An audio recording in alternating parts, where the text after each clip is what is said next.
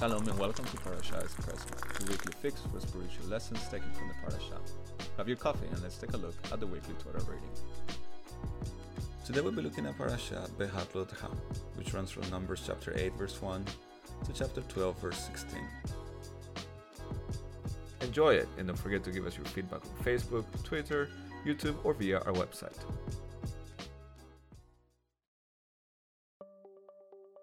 In England, it's either too cold or too hot.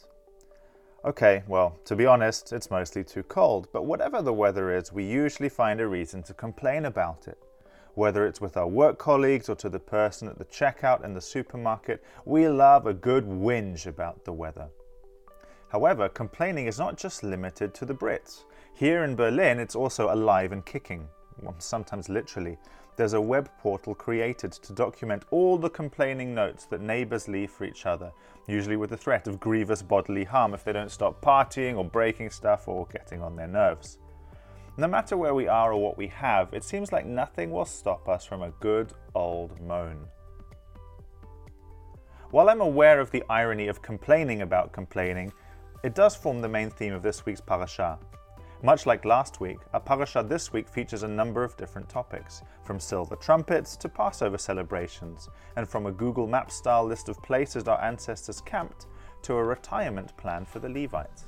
But at the heart of this week's portion are our ancestors' complaints. Complaints about pretty much everything. It seems that they had forgotten the crushing slave labor that they were forced to do in Egypt, and were looking at everything through rose-tinted glasses.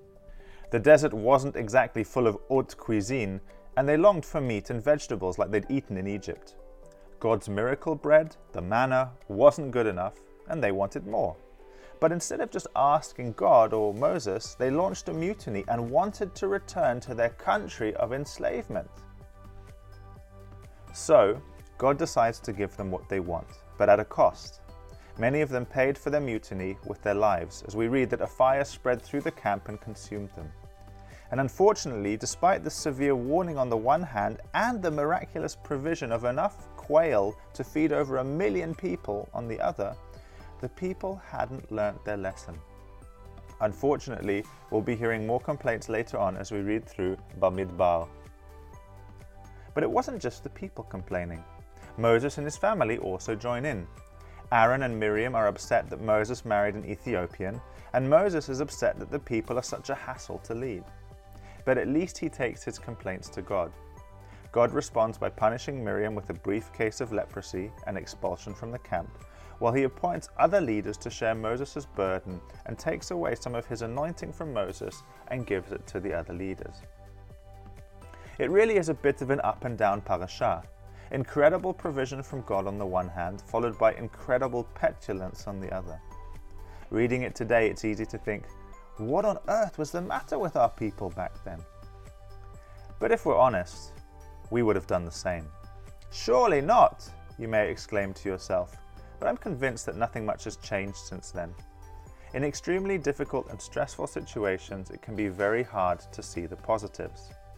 Our people were no longer slaves, yes, but they were also in the middle of the desert, relying on a God who they didn't really know nor understand. For us too, it can be easier to see the empty half of the glass. Perhaps our job is stressful, so we change jobs, but then we miss our colleagues from the old one. Or maybe our car is broken, so we buy a new one, but we miss some of the features of the old. Whatever the topic, we are, as humans, complainers at heart. Perhaps you think I'm generalizing, and you would be right. There are, of course, optimists in this world. But let's take a deeper look at why we all complain. What causes us to focus on the negative? Simply put, it's a matter of perspective. In this imperfect and broken world, it's easy for us to find fault with our possessions, with our neighbors, even with ourselves. We realize that life is not as it ought to be, even if there are good moments here. And because of our brokenness, we tend to focus on instant gratification rather than looking at the bigger picture. I'm convinced that it's not as simple as just thinking positively and everything will change, but if we get the proper perspective on life, perhaps we'll start to see the glass half full. Here's the bottom line. I don't know what your life is like at the moment. Perhaps you're on cloud 9, or perhaps you wish you'd never been born. Whatever the case, there is a God out there who loved you enough to send the Messiah Yeshua to die on your behalf so that he could rescue you from your brokenness and forgive you of all the wrong things in your life. Rather than complain about having to live among us corrupted people, the Messiah willingly gave himself so that you and I could have a living and active relationship with the God who created us and loves us. He offers you hope, a future, and a life of purpose. There is no greater news than that. God understands our complaints. He understood the complaints of our ancestors. But when our complaints are not accompanied by the belief that he can actually do something about them, then we end up accusing him of negligence, that he's not able or not willing to care for us. We get angry and bitter at the one being who can actually change our situation. Our one chance of rescue becomes our main foe. What insanity! So, regardless of the topic, we humans seem to really enjoy complaining. Or perhaps we don't, but we just think we don't have any better option. But we do. We can bring our complaints, justified or not, to a God who is willing and able to change us or our situation if we're willing to trust him and learn to see things from his perspective. Of course, it doesn't mean that we'll never complain again, but at least we can remember that there's another way of doing things.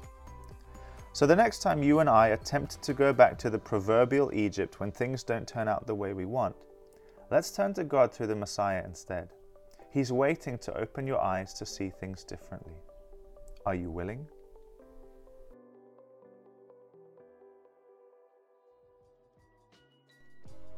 That's it for this episode. We hope you enjoyed our Parashah Espresso. Please don't forget to subscribe to make sure you get the latest episodes. We'd love to hear from you, so please get in touch with us on Facebook, Twitter, YouTube, or via our website at judenfürjesus.de.